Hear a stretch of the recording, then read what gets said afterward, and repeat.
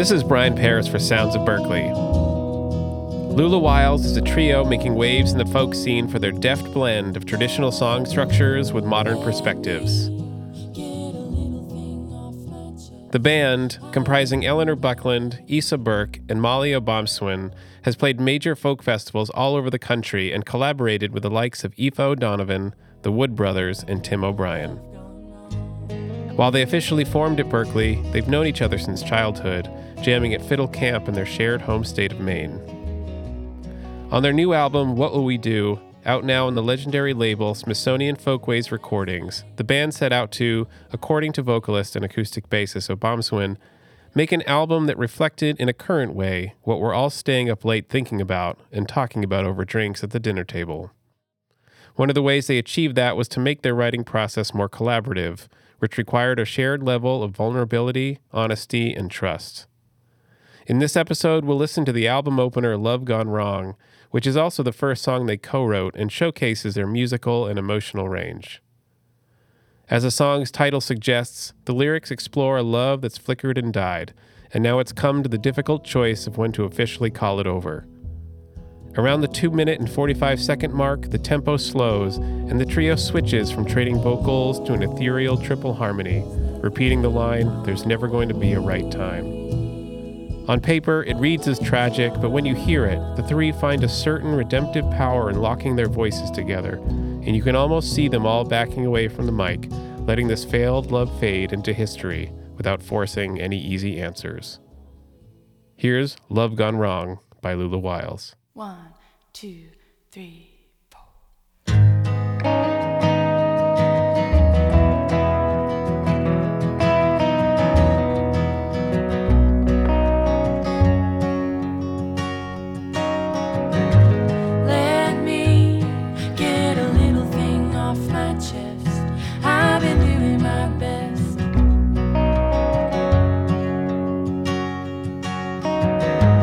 Come on, baby, don't keep lying to yourself.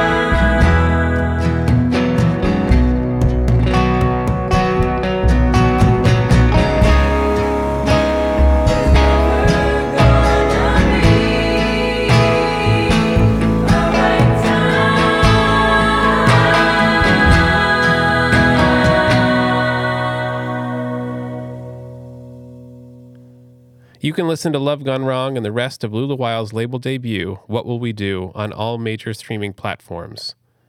This episode was engineered by Darcy Davis. I'm Brian Paris, and this is Sounds of Berkeley.